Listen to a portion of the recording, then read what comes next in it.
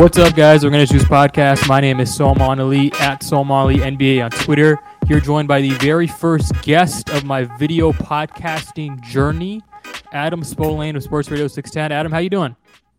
Whenever you want to do a video podcast, I'm definitely the first guest that you want to have on. There's no question about that. Yeah, we're both not good at this tech stuff at all. It's like it's a pain. It's really a hassle. Yeah, it doesn't help when you're not very smart like me. So no, I'm not very smart either. I used to do these podcasts through the phone, and now I'm just having to do it this way. Those are the glory days. Yeah.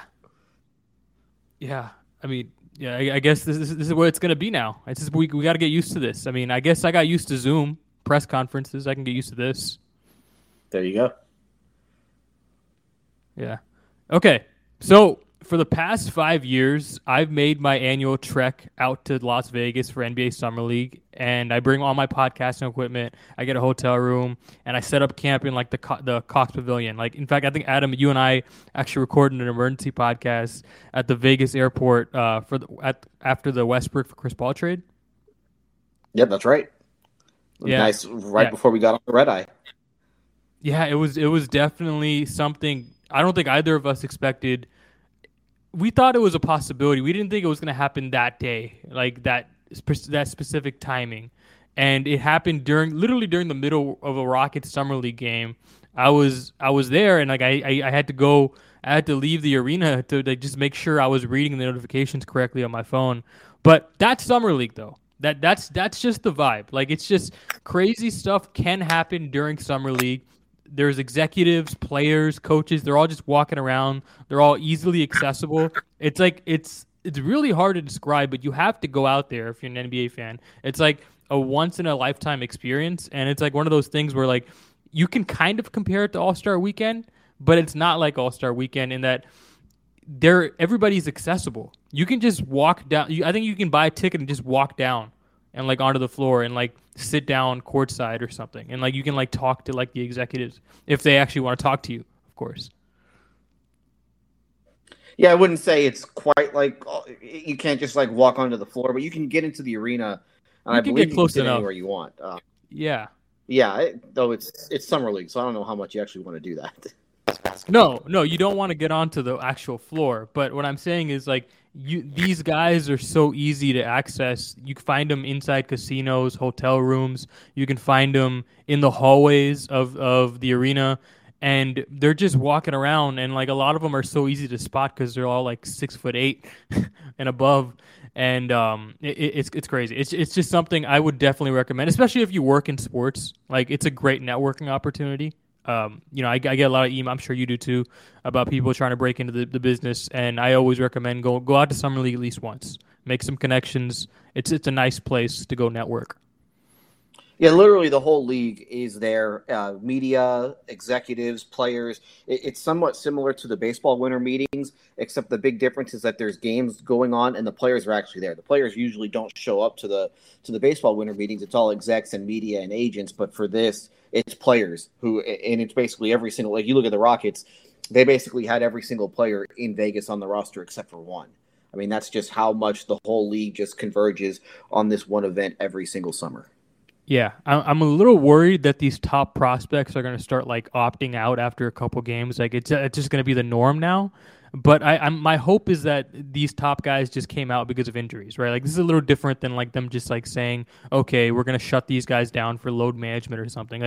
Like Paolo Banchero actually got hurt, right?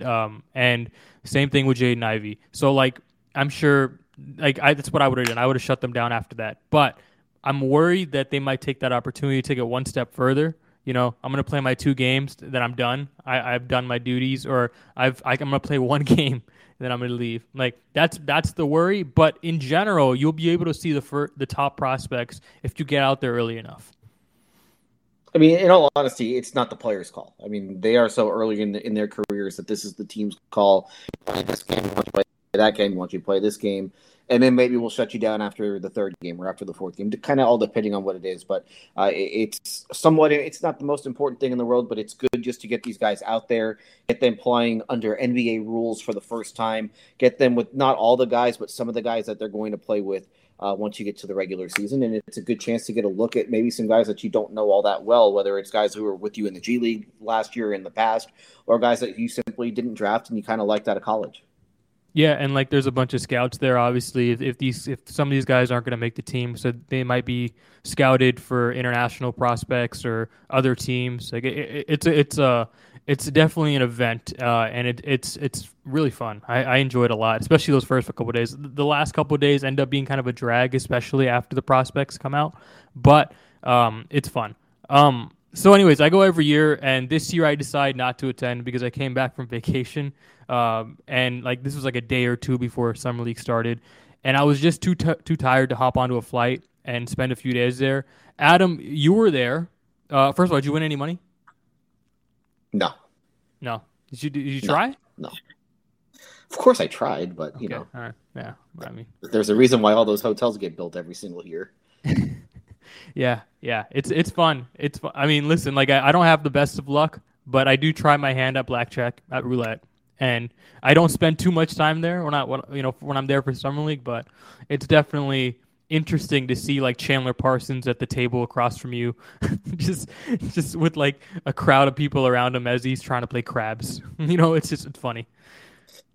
And throwing around lots of money, I'm assuming. Oh, yeah. That particular time, yeah, he was. So the Rockets had 3 first-round picks this year, including third overall pick Jabari Smith Jr. They had 4 last year, including second overall pick Jalen Green. I got to be honest with you, the Rockets were kind of a hard watch this year for Summer League, and that's not to say it wasn't an important crop of talent for them. It was just different. Like, the Cade versus Jalen thing was very much top of mind, and Jalen was making a very compelling case for the number 1 overall pick, like just based off of how he was playing. And then off to the side, Alperen Sengun was like very loudly introducing himself to most of the basketball world. Those first 2 games last year felt like a show because we were being introduced to like the future offensive anchors of the organization. And this year, other than the last 2 games of like Jabari Smith Jr., like it kind of felt like the opposite. It very much felt like we were being introduced to like the defensive anchors, the glue guys, like players like Smith and Tari Eason, who are obviously very important to the organization and could end up becoming stars in their roles. And in Smith's case, that all-star ceiling is real, but it's more of like a supportive star kind of vibe in comparison to Green and Sengun. And last year, again, it felt like a show. And this year kind of felt like a little bit of fun homework, again, because you're watching basketball, but it wasn't the same. Did you get that kind of vibe in the arena? Like, am I making any sense to you when you were watching the games? How did it feel? Like, was there like that same large swath of people there to see Jalen Green, to go see Jabari? I think that there were probably more people at Summer League this year than there were last year. And I'll be honest with you, I was at the first Rocket Summer League game last year. So I believe they played Cleveland, and that was terrible basketball. I mean, it was a terrible basketball game. Sure, but it felt like a show, right? I mean, it's Summer League, and it does feel like a show when you have the top picks out there because those are the guys who everybody wants to see. But the basketball is never good. I mean, you're basically throwing together a roster, letting them practice for 5 days, and then sending them out into a game, and it usually doesn't go all that well. So I don't think that this Summer League was any different than last Summer League. I do think that it was a little bit different with Jalen Green just because of the athleticism and some of the things that he can do. You're not going to see Jabari Smith do that. You're not going to see Jabari Smith just like glide through the air and throw down huge dunks the way that Jalen Green did. But I was at the game on Saturday. It was Oklahoma City. So you had Chet Holmgren and Josh Giddey against the Rockets guys. And the first game that day went really long. That was that Kings game that went to overtime. And then there was a Detroit-Washington game that was also going long. And Detroit, it was Washington who was fouling guys at the end of the game to try and extend it, to try and come from behind to win the game. And the crowd is booing because this game is taking long and they want to see Chet against Jabari. So I thought that it was the same show this past season or this past weekend as it is for every Summer League that involves the top players. Here comes Curmudgeon Adam out here saying this is bad basketball, not enjoyable to watch. It's not great basketball. I mean, it just It's isn't. not, but it's fun. Like it It's can be fun, bad, and but it can be fun. yeah, you're seeing guys on an NBA floor, essentially an NBA floor that you haven't really seen before. It's interesting to see the guys try and come together, and I do think that the Rockets, you've seen some gradual improvement over these 4 games just because they played together a little bit. I mean, like I said, they threw together a roster and they practiced for, I believe, 5 days in Houston before they flew out to Vegas. They practiced on the off days, except for Tuesday. So they had a practice when they got to Vegas on Wednesday. They practiced on Friday. They practiced on Sunday as well, and then they practiced Wednesday before the game last night. So you see them get some work in. You're trying to familiarize all these guys with what they're going to be expected to do once they get into camp in September, and then you're trying to get a look at some other guys just to see if they might have a future with your organization. Well, anyways, like the point I was trying to make before you went all old man yells at cloud on me was like the crop of players this year feels very different from the crop of players last year. Like last year they were drafting very much offensive first talent, and this year it was very much defensive first talent. Like it was very much like supporting guys, like guys who fit in, make a lot of sense, logical picks, right? And the games were like different. Like the games were like in last year, it felt very much like, okay, whoever scores the most is going to end up winning the game. This year, it felt like, okay, whoever keeps their opponent under 90 points is going to win the game. It felt very different, and like it was a different type of kind of feel just watching it on TV. Obviously, it's different. You were actually there. You might have got a different experience. It just felt like when I went to a Jalen Green game, there was a giant like crowd behind me wanting to go watch Jalen Green because of part of it is because Jalen did a lot of talking too ahead of last year's summer league. I'm not sure if you remember, like he like trash talked the city of Detroit. He talked about how he deserved to go number one, and like Jabari didn't really do much of that. He just kind of did the typical vanilla player quote stuff, and it was different. Yeah, I just think that there was the same sort of anticipation with the game that I saw, or with the first game that I saw with Oklahoma City and the Rockets, is what I saw last year when it was Cleveland and the Rockets. I mean, there is still Fair enough. you had the two of the top 3 picks in the draft. You had the fans in the arena wanting that game to start and wanting the game before it to end. So I think that just from the way that the crowd reacted to it. I mean, there was a huge crowd on Saturday for that game. There wasn't as much of a crowd on Monday, but there was an absolutely huge crowd on Saturday for that game. So I still think there was the same anticipation, just, maybe from a Rocket sense it was different because Jalen Green was the number 2 pick in the draft, and the Rockets hadn't had a first-round pick in, a half dozen years almost. So I think that's why maybe it would have felt different from the Rocket side of things last year, just because you had a top pick. Whereas, this year it kind of felt like, okay, it's business as usual. Here we go, another top pick. Yeah, and it was kind of different, right? Like Jalen gets the ball early in possessions, right? And Jabari, you kind of have to wait for him to get his opportunities. It was just different, Yeah. Right, so let's talk about Jabari Smith. So Okay. he starts off offensively a little slow, right? Defensively, you really saw those chops early on. Can switch onto the perimeter, really versatile, blocked a lot of shots. The instincts on defense are definitely there. And he shows promise of eventually becoming a good rim protector one day. Maybe he could potentially slide down to center. But, the switchability that was advertised with him is there. It's there. He can really defend out there on the perimeter, and he has a hell of a motor on him. And shots just weren't going in. It happens. Sometimes they go in, sometimes they weren't. And I also felt like the first 2 games were very much dominated by Josh Christopher, which they should be dominated by Josh Christopher. He's a second-year player. He was the established guy. He was playing well. I thought so. Even though he didn't shoot the ball well that second game, I thought he was playing pretty well.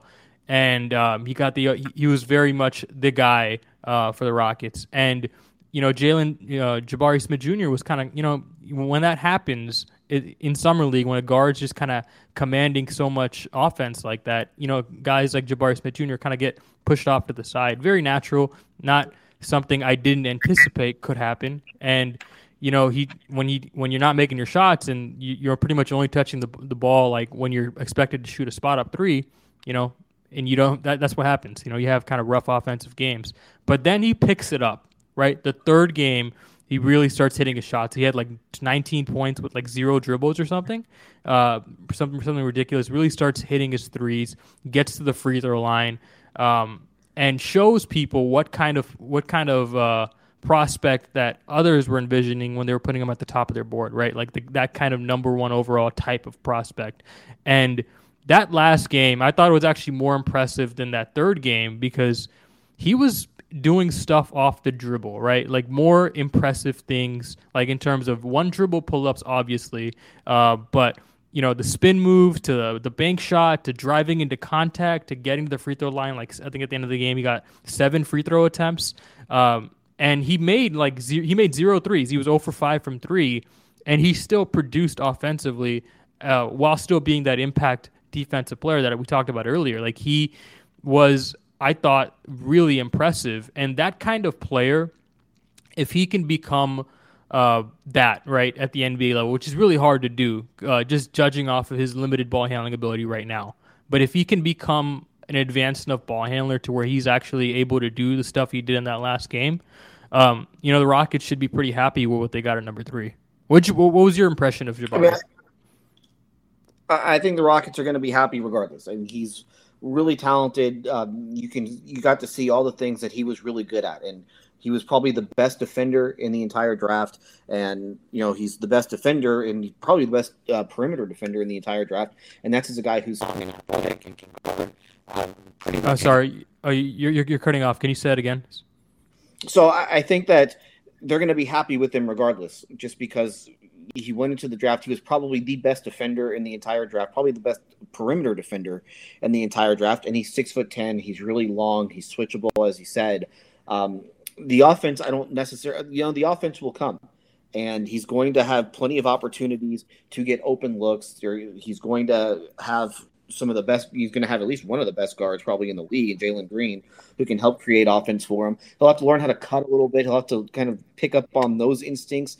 But I do think that the one thing that I've heard about him is just the competitiveness, and how I think that is something that's really going to will go over to the rest of his teammates. And you saw him diving on the floor in the Oklahoma City game, trying to steal a possession.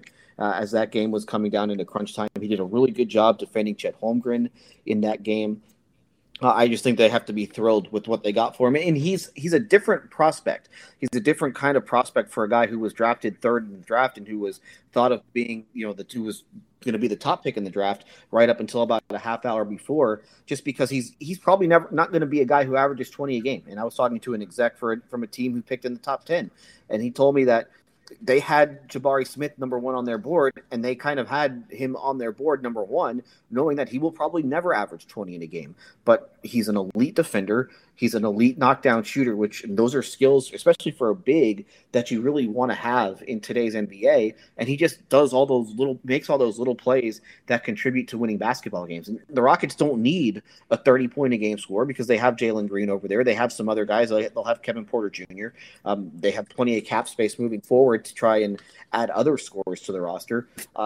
So they needed an elite defender. You need guys like that. You need guys who are going to spread the floor for you, and he's exactly what they want. So I think he's a perfect fit for what they want to do. He's the perfect fit for how they want to play, and I think that he showed that over these 4 games in Vegas.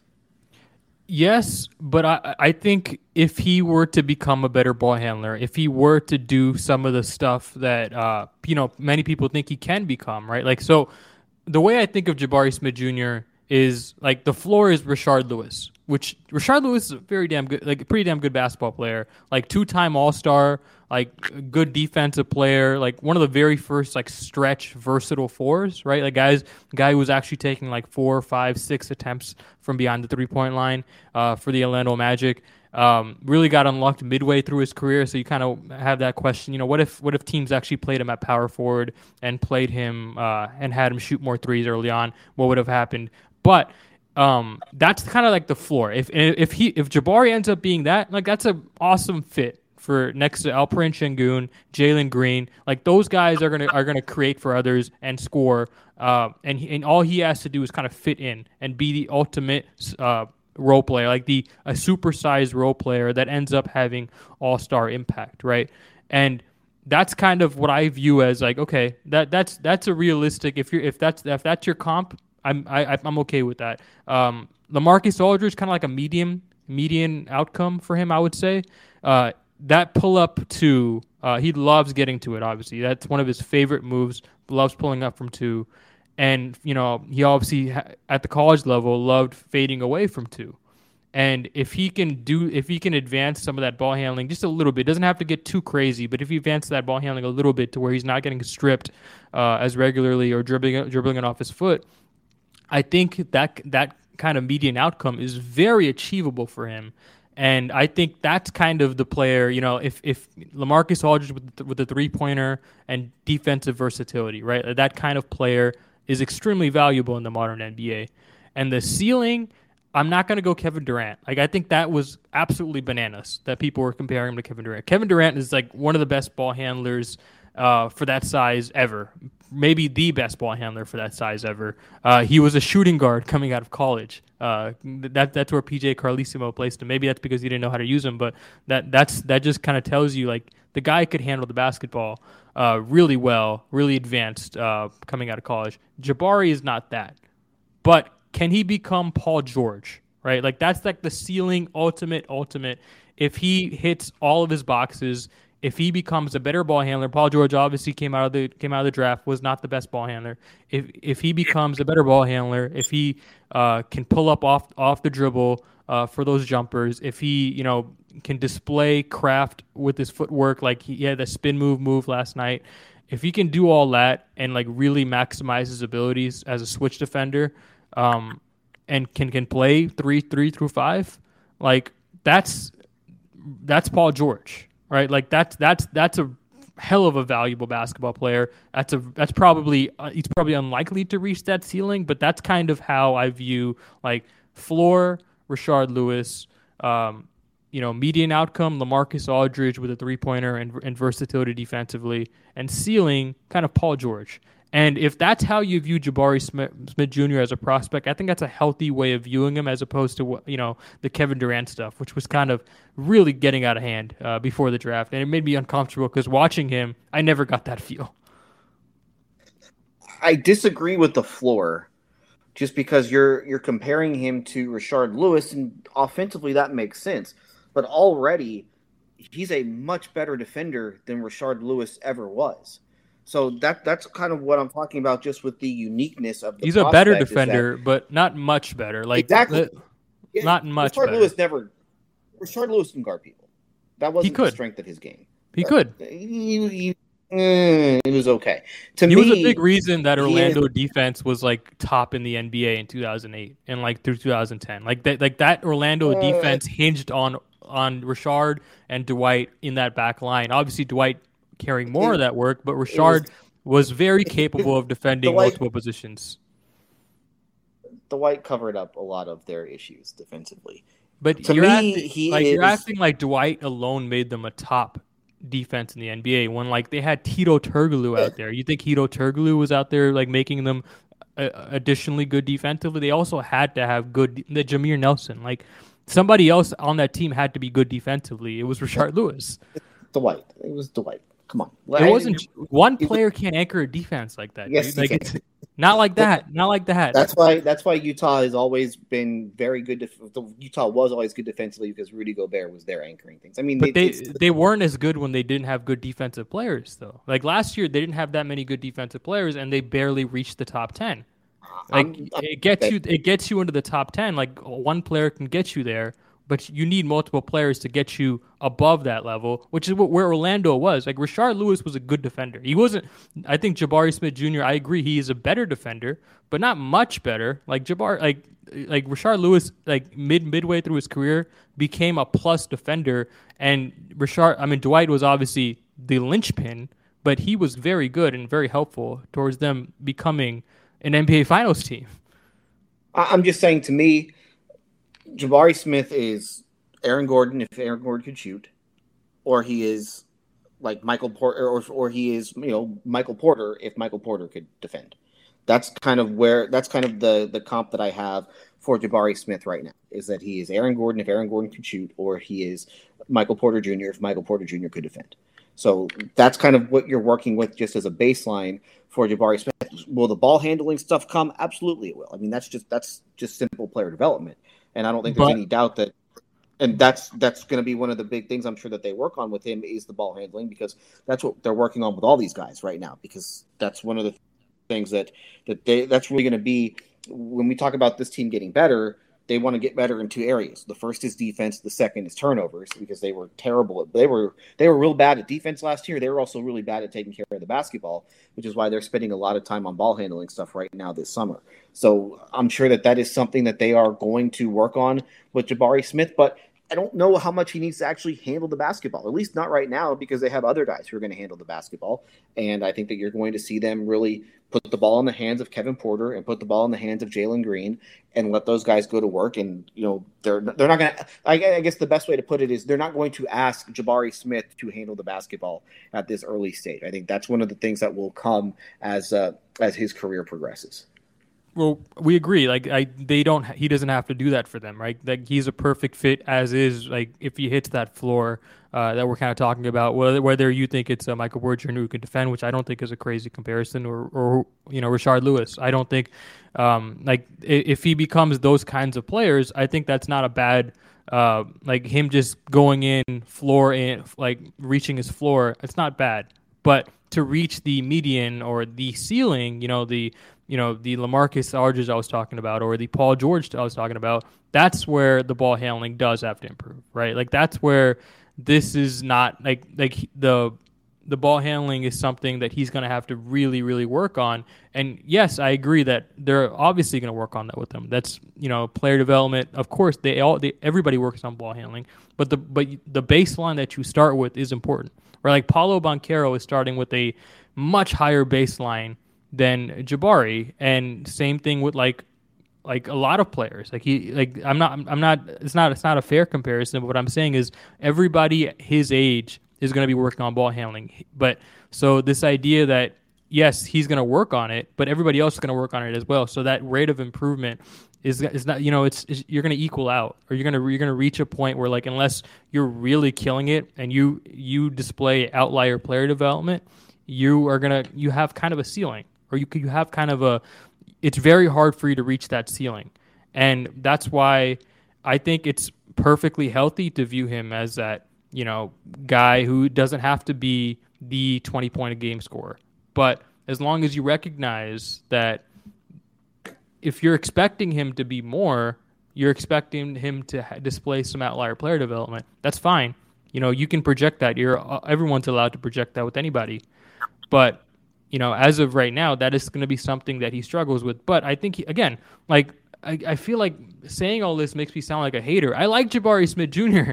I think he's a very good basketball player, and I think he could make an all-star team or two with just what he ends up becoming right now, his floor outcome. But, I just think that, a scout once told me, listen, you can say he's going to work on it. He's going to work on it. He's going to work on it. But everybody else is also going to work on it. So you have to keep that in mind as you talk about these guys. But would you rather have the elite defender, or would you rather have the elite ball handler, especially for the elite ball handler? For me, I would much rather have the elite defender.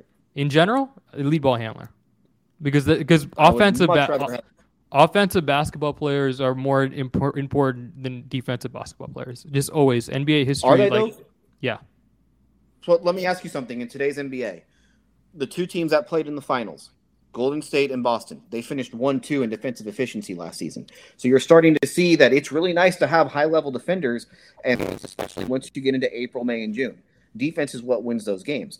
And so you look at the teams that were playing for the championship last year, they were all elite defensive teams. Yeah. So for me, I want the on a team level, of course, but we're talking about as an individual level. Like of course, you need to have a good team defense, but it is easier to cobble together a good team defense with role players than it is to cobble together a good offense with role players. It's very hard to do that with just role players. You can do that. You can manage to do that, pull that off with defensive players. Like the Rockets did that at one point. Like they got Clint Capella and PJ Tucker and like Trevor Ariza, like good defensive role players, and they were like a top 5 defense in the NBA. Like you can do that. You can't do it the other way around. Like you may be able to do it one season, but not consistently. Like the Atlanta Hawks did it one season, right, with Mike Budenholzer, but they didn't do it for a consistent stretch because that's very difficult to achieve. I mean, I guess, but it's not. They have other guys who can handle the basketball. So if I get this elite 6'10" defender, you're cutting off. Can you say that again? I'm sorry. So I think that I don't think it's necessarily that big. I mean, I would, for me, I would much rather have the elite 6'10" defender who can guard everyone 1 through 5 and can do it at a really high level and can make shots from the outside, especially on a team that has guards already, or at least they have the one guard and they will have the ability to add other guards. You can't just find a guy who, for me, is 6'10" and can guard everybody on the floor. I just think that it's really hard to find guys like that, and he can also shoot the ball. Like it is harder to find a 6'10" ball handler, though. It is harder to find a 6'10" ball handler as polished as Paolo. I just don't know if they need it at this point. No, you and I agree. Here's like in terms of needs for this team, Jabari fits better than Paolo. I agree.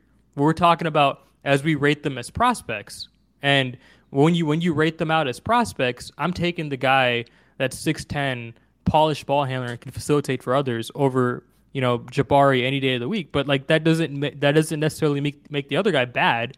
It just makes one guy clearly more important to generally winning basketball. I don't think it's a clear thing. And just talking to people who were in Vegas, I mentioned this already. You had one team that was picking in the top 10 saying they had Jabari Smith over Paolo Banchero. I didn't hear anyone else tell me, yeah, we had Paolo Banchero over Jabari Smith. I didn't hear nobody from another team said that to me. So I do think that the Banchero stuff is nice and he's really talented and he's going to be really good.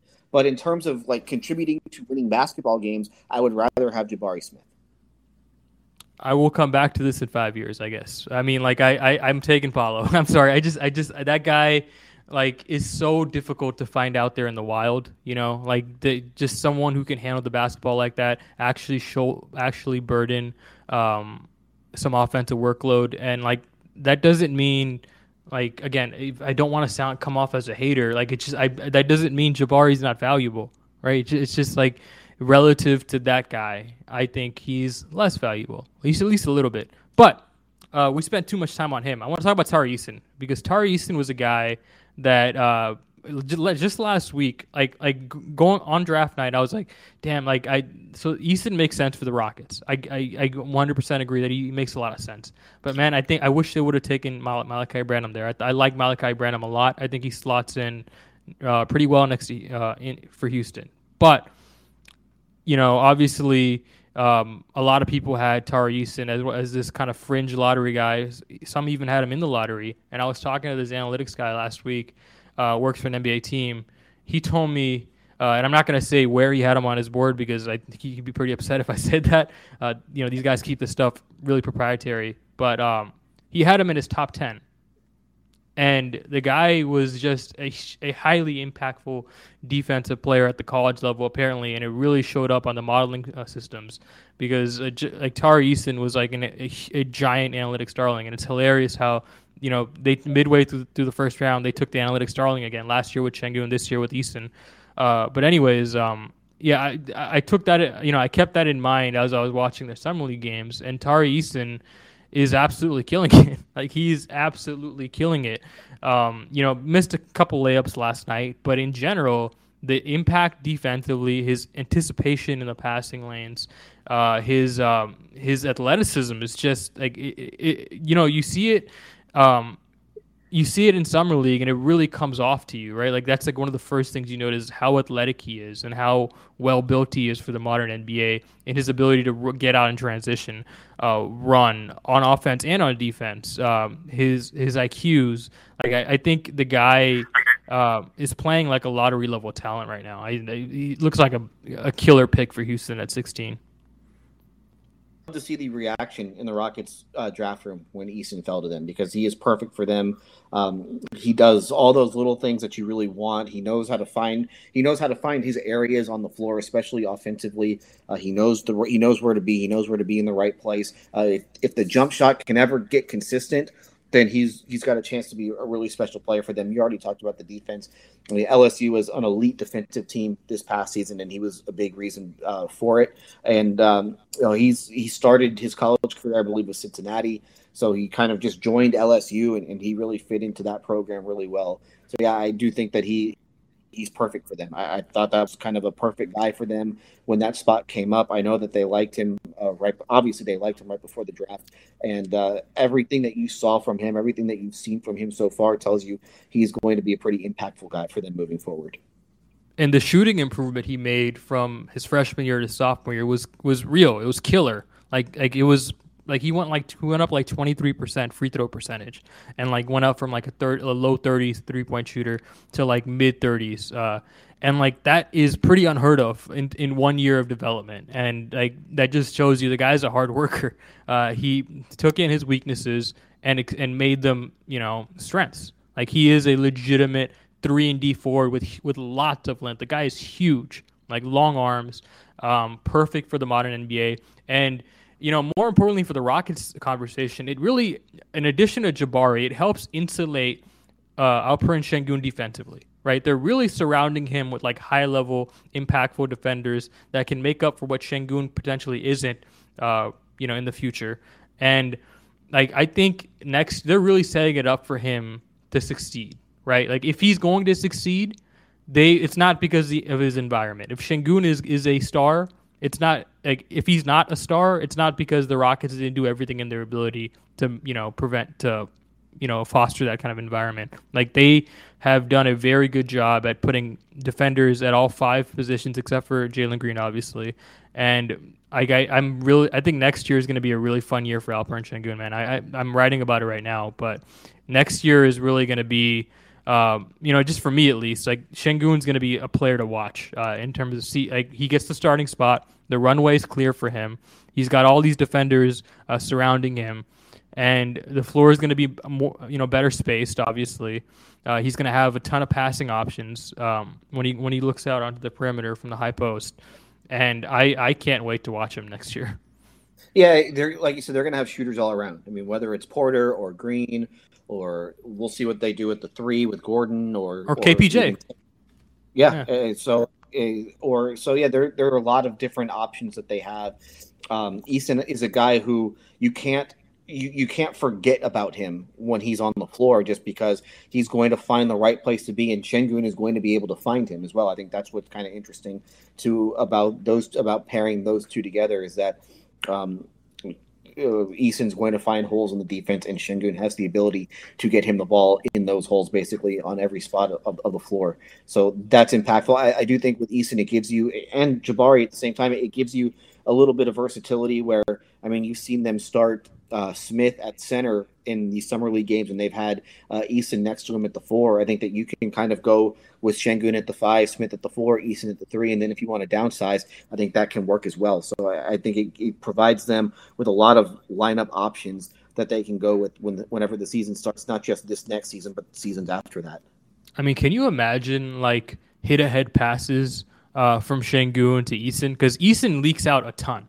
Right, like once the defensive possession's over, Eason's out there on the break. And can you imagine like Şengün grabbing the board and just throwing it to him in transition? Like that's going to be a really fun tandem.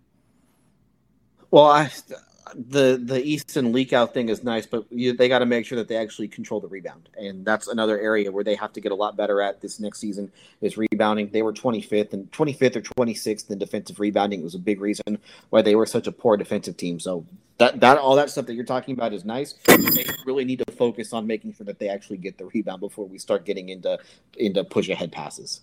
What'd you think of the backup point guard battle between Ty Washington and Daishen Nix? Because I got to be honest, like. I get why people are intrigued by Daishen Nix. I find it very hard to buy into. I get it. Like he's long, he's strong. He really can get to the basket whenever he wants. The finishing ability is just not there. The shooting is, it's fine. I don't know what it's gonna take. Like I don't believe in the passing. I don't know what it's gonna take for him to really like sell me. I'm not the biggest Daishen Nix fan, and at the same time, I wasn't the biggest Ty fan. But Ty, like at least like resembles like a normal point guard. Like, right, he makes like point guard plays. He's very good at offense organization, right? And like you saw that even in spurts at the summer league. He didn't. It's not like he had this crazy high usage or anything.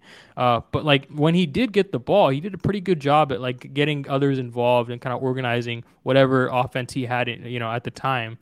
And I would be interesting to see what kind of what decision Houston makes at that backup point guard spot, because there's going to be minutes there. I mean, obviously, the bulk of the minutes are going to go to KPJ, Jalen Green, and Josh Christopher at the guard spots.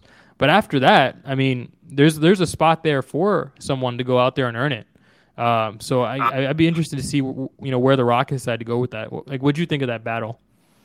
I know the Rockets are absolutely thrilled with what Nix has done over the course of the summer. They are very, very high on him. Are you? He had. Yeah, I became more and more sold on him during Summer League. He did not have a good game on Thursday. He did not play well in that first game against Orlando. But in the 2 games after that I was at, I thought he was really good. I thought he was really good, really impactful.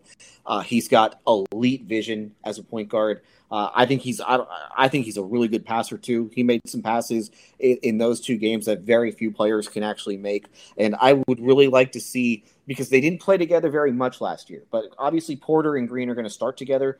I want to see how much they stagger those 2, because I think that you could have a really good backcourt duo with Green and with Nix, because just Nix's ability to get guys the ball, I think, is very, very underrated.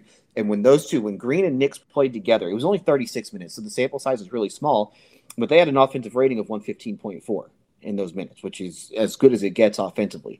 So I really want to see those 2 play together. I think it's going to be hard for Washington to get minutes, at least early on, because I think that they know who their top 4 guards are right now. I think it's going to be Porter and Green, and then Christopher and Nix coming off the bench. So I'm not sure exactly where Washington fits here in year 1. I do think, obviously, I know they like him. I know they had him rated a whole lot higher than 29th.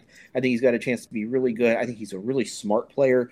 He's similar to Porter in a way where he can play point guard, he can get to the basket, he can create his own shot for himself. So I know that they like him. I think that if he were a couple inches taller, then I think that maybe draft day is a little bit different for him. But I think right now, for me, the guard depth chart, at least at point guard, it's Porter 1, and then it's Nix 2. And we'll see what happens, because it's not like Porter's spot on this team has been solidified in the future. I mean, he's a free agent at the end of the season. I don't know what they're going to do there. I don't think that they're going to extend him before the season. I know I wouldn't extend him before the season. But if you told me that it's possible that the 2 point guards of the future of this team are Daishen Nix and Ty Washington, I would not be at all surprised. Yeah, I am kind of it is kind of an underrated storyline that Kevin Porter Jr. hasn't got extended yet. It is something that we talked a lot about heading into the offseason, whether or not that would happen, and it hasn't happened. And just like no one's really talking about it. But yeah, I view Ty very similar to you. We could not disagree more about Daishen Nix, but it's just like I think that's going to be a position that Houston plays with in the future, right? I don't think there's an obvious answer there. I think Houston's going to have to get a look at all 3 of these guys and decide, which one they like. Maybe it's none of them. Maybe they have to, go get that guy later on. Not all these decisions are made in the draft, or not all these guys. Like they might have to go acquire a free agent or make a trade or something. This is one of those things where team building is not always like a perfect. Okay, we get this guy in the draft, then we get this guy, then we get this guy, then we're done. Like maybe if you're the Spurs, it happens like that sometimes. But even the Spurs, they went out and got Boris Diaw in free agency, right? Like they play the free agency game a little bit. So it's one of those things where I will be very interested to see what Houston does at point guard. Well, and also remember, I mean, they're going to have another premium pick in this draft. They are not going to win a lot of games. I think that they would be lucky to get to 28 if they are really trying to win all those games, and they're not going to down the stretch in all likelihood. The rest of the West is going to be so much better than they are, and that's okay. There's nothing wrong with that. So they're going to add a premium pick. They're going to have a ton of cap space this summer and the summer after that. So this roster, obviously, it's not set by any stretch of the imagination. They're going to have the ability to improve it in other ways. So the guys that they have now, that's not going to necessarily be their team 2 or 3 years from now. So, by the way, did you want to make a wager on that win total? I actually think they're going to be a little bit better than you think. I think they can get to 30. I think that's a possibility. You want to put a wager on that? Absolutely. Okay, yeah, Go I'm game. ahead. I'm game because like I Name your really do. price. Okay. We'll talk about it off the air. We'll talk about it off the air. I'm game though. I think Şengün's gonna be a little bit better. I think Jalen Green's gonna be obviously more confident in his role. I think that extended stretch to end last season. I think he's gonna continue that going into start this season. And if he's that guy, and if Şengün is who I think he could be, I think that a lot of this is me betting on Şengün, right? And the Rockets are doing a good job of insulating him defensively. And if all that happens, I think they're gonna make some real strides here. I really like what they're doing. Like I really do. Like it makes a lot of logical sense to me. The one guy that it's a little bit of a conundrum to me is like what they're doing with Cam Porter. But aside from that, like I understand what they're doing. I see the vision. I kind of believe what Rafael is selling here. I wrote about it last week. Oh no, this week. Like that vision, the puzzle pieces, all that stuff, it's starting to fit together and make sense when you take a step back. Some of the individual decisions I may have disagreed with here and there, but more broadly, it makes sense. And like I think you're going to see a lot coalesce together because at some point these impact players that they're taking at the top of the draft have to make an impact, and they have to accelerate some of their wins. Right, they have to win at least a little bit more. And I think they won 20 games last year. Betting that they win 10 more games, I'm game for that. I think they can. I mean, fine with me. Here's my question. I'm with you. I think that what they've done the last 2 years makes a lot of sense, and I think the moves have been really smart. But I'm going to name the teams in the West. I want you to tell me, are the Rockets, just yes or no, are the Rockets better than this team? Phoenix. No. Memphis. No. Golden State. No. Dallas. No. Utah. No. Well, hold on. We don't know. Utah is a star. Let's put a star next to Utah. We don't know. It depends on what happens with Donovan Denver. Mitchell. No. Minnesota. No. New Orleans. No. The Clippers. No. San Antonio. Maybe. Yeah, I'd say they're going to be better than San Antonio. The Lakers. The Lakers. No, they're not going to be better than the Lakers. Sacramento. I'm going to say no. Portland. No. Oklahoma City. Yes. I mean, I think I would say Oklahoma City is better today than the Rockets are. But is that because of Shea? Yeah. I mean, they have an all-star quality guard. Plus, they have a few more veterans on their team than the Rockets have. But basically, I'm running through this because I'm going through all these teams in the West, and I can only pick one team that the Rockets are going to be better than this next season. That's why I'm not saying they're going to win a lot more games than they did last year, just because the West is going to be so much better. And all these teams. How many did I pick? You said 30. Or how many did you say the Rockets would be better than? Yeah. I think you said the Rockets might be better. You said Utah. Put a star on Utah, depending on what happens with Mitchell. You said Oklahoma City. You said San Antonio. For me, it's just San Antonio. Okay. Yeah, I mean, and I think the bad teams this year aren't going to be really, really bad. I think there's going to be more of a dispersion there.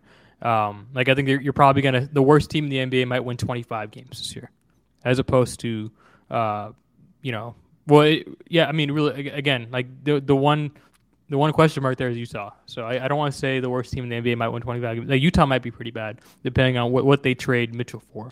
But, yeah. I will go under 30 wins for the Rockets. Okay, I say 30. I say, and we'll talk. We'll come back to this. Listen, I will come back. You'll come on the show again. I'll eat crow. I don't mind. This is fun for me. Okay, so let's talk the actual Rockets, right? The ones that are actually going to play next year. We basically know for a fact that the following players will be starting next year: Kevin Porter Jr., Jalen Green, Jabari Smith Jr., Alperen Şengün. That's 4. We don't know who the fifth guy is.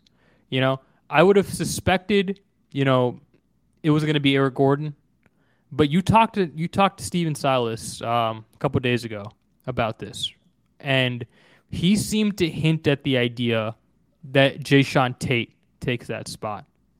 And first of all, I think if Eric Gordon's still on the roster, I think it's a bad idea. I'd rather start Eric Gordon. I think the floor spacing is more clear. I think Jayshawn Tate's a 4, and Jabari's a 4. It just doesn't make a lot of sense to me. I think it's going to be too cramped.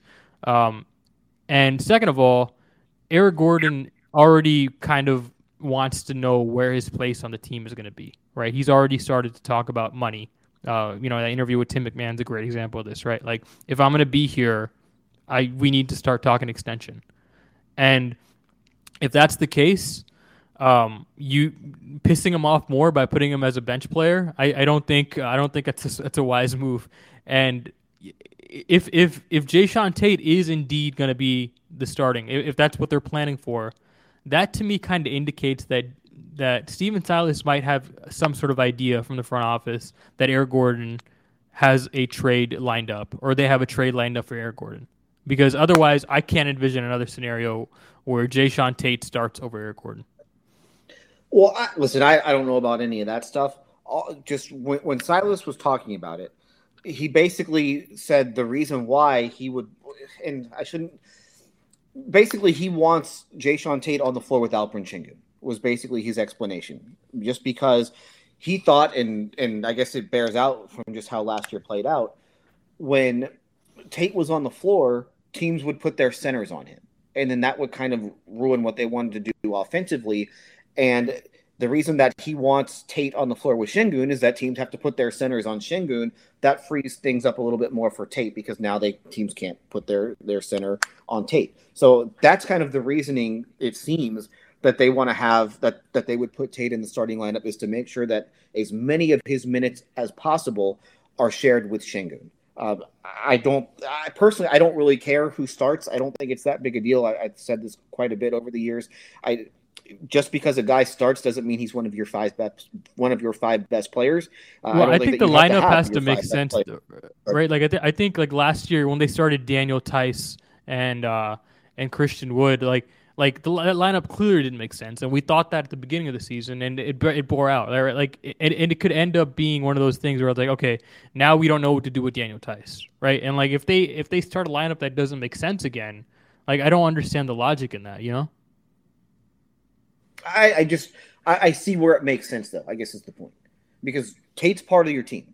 They extended Tate. He's been a really good player for them over the last couple of years. So, and not wanting teams to put centers on him, that makes some sense. And they thought that, and Silas thought that really cramped their offense quite a bit when teams did that. So we'll see what happens, when the season starts. We'll see what happens with Gordon. We'll see what happens with everyone else. Maybe they try this out and it doesn't work. That's part of this process, is that you have to experiment with things and tweak things and see if this works, if that works. We'll see what works well together. Because I do think that you look at them, and if you have Jayshawn Tate and Jabari Smith Jr. on the floor together, you have a chance to be a pretty good defense. It might not be great for your offense, but that's part of this whole process, is figuring out which 5-man lineups work well and which 5-man lineups don't work well. And, maybe last year, I think you can easily say that they probably spent a little too much time trying to figure out how things worked with Tice, but they had given Tice a good amount of money. So I think that they were kind of committed to trying to at least make that work. And I will say, as bad as the offense was with that starting lineup, the defense was actually decent. I mean, the defense completely fell off a cliff once Tice was taken out of the starting lineup. That's when they became a historically bad defense last year. But part of this is just you're experimenting. They aren't trying to necessarily win games this next season. The goal isn't to make the playoffs. The goal isn't to make the play-in. I don't think, like I said, I would be surprised if they even win 30 games this next season. But it's your chance now to see what works together and what doesn't work, and you've got some time to really experiment with some stuff. If Jayshawn Tate is the opening day starter, I think Eric Gordon is traded before opening day, is what I'll say. I suspect that's what it means. It's possible. Like I said, I was surprised I was a little surprised they didn't trade Gordon before the draft. It kind of felt like it was heading in that direction, but if I think one thing for Gordon that he's kind of said in the past is he just wants to know his role. He's never been somebody who said, I have to start, I have to come off the bench. He just doesn't want to be one of these guys who one night is coming off the bench and one night he's starting. I think that's kind of always been a little bit of frustration. So I don't know exactly where Gordon stands right now. I think that he's always been a little bit frustrated at times where he might start one game and then come off the bench the next game. And I do think that he would like to this is what he said going into last year, is that he wanted to know his role and he wanted to stay in that role. He wound up coming off the bench to start last season. Seemed like he was okay with it. I don't know for sure. But then he started after that first month of the year and was basically a fixture in the starting lineup up until they shut him down towards the end of the year. So I don't know what they plan to do with that situation. If they decide to trade him, they decide to trade him. I think that it would probably benefit them to keep him around at least a little bit longer, just because you look at their roster, they have two guys on the team who have more than 3 NBA seasons under their belt. And one is Gordon, the other is David Nwaba. Everybody else has been in the league 3 years or less. So I do think that you probably need at least one more adult in the room. I suspect they're waiting for the trade market to get settled a little bit before they move Gordon. And maybe there's an increase in price that they can get for Gordon. You know, like if one of these teams gets KD or Donovan Mitchell, or, you know, like if a big trade happens, you know, there's going to be, at least from one of these teams, there's going to be a demand for someone like Eric Gordon. And perhaps that's where they can shoehorn in an Eric Gordon trade. But I don't know. Maybe that's not the case. Maybe they just genuinely like having him on the roster. I mean, we know for sure that, you know, Kelly Iko kind of reported again this weekend that they had multiple first-round picks at the draft, you know, offers on the table from, you know, like 4 teams or 6 teams or something like that. Like they had a handful of teams willing to give Houston a first-round pick. So I guess there's no harm in waiting till the trade deadline, but I am curious to see if that ends up actually happening. If that actually ends up, you know, they actually end up waiting until the trade deadline, or they'd make a move before opening day. I mean, it felt like last year they were going to trade him, and then kind of got the feeling towards January and February that they weren't going to trade him. And we'll see how that goes again. I mean, this time last year, I would have said 100% he was going to be traded, and he's still on the team now. So who knows? Yeah, I think one difference is we now know that the team that has Eric Gordon can guarantee the last year of his contract. We didn't know that up until like mid-season or like January or something of last year, of like, you know, that last year can be, you know, manually guaranteed. So he has like an extra year artificially, right? You know, that year where there was like the incentive if he wins a championship or if he makes an all-star team or something, you can still manually, you know, opt him into that year. But it has to be on the team end of things. So I guess that's the difference. And now he's technically on the last year of his contract, or the second to last year of his contract, and he still has 2 more playoff appearances left for whatever team he's on, theoretically. I guess that's the only difference. But yeah, you're right. I expected him to get traded too. That was weird. Well, I tried to tell you once we got to February that it wasn't going to happen, but you chose not to listen to me. I lost that bet too. Yeah. We'll see. We'll see what happens with this one. 30 wins. Thank you so much for coming on, Adam. Where can we find your work and your social media? Sportsradio610.com. Just check on just click on the Rockets tab. I'll have everything that I did from Summer League. There was a story on Jabari Smith. There was a story on Stephen Silas and what improvement really means to him. We finally, we've been hearing about improvement, and we're going to hear about it so much, but he kind of went a little more in depth on what he means and what he's expecting in terms of improvement throughout the season. And then I had kind of 10 thoughts just that I had from Summer League. And I also had my conversation with Stephen Silas you can find on sportsradio610.com as well. For sure. Be sure to follow Adam on all those handles and read all his work, of course. And we'll get to discussing how much our wager should be in a minute here. Subscribe to the podcast on iTunes, Google Play, Spotify, and Stitcher. Make sure to follow the Apollo Houston YouTube channel. The link is in the description of this podcast. We've had a lot of snafus here adjusting the video, but I'll get the hang of it. I promise I'll get the hang of it. I owe it to my guests. We can't have technical issues like we did today. It was a little bit too much, but be sure to follow them and obviously watch this video whenever you get the time. And yeah, guys, talk to you guys down the line.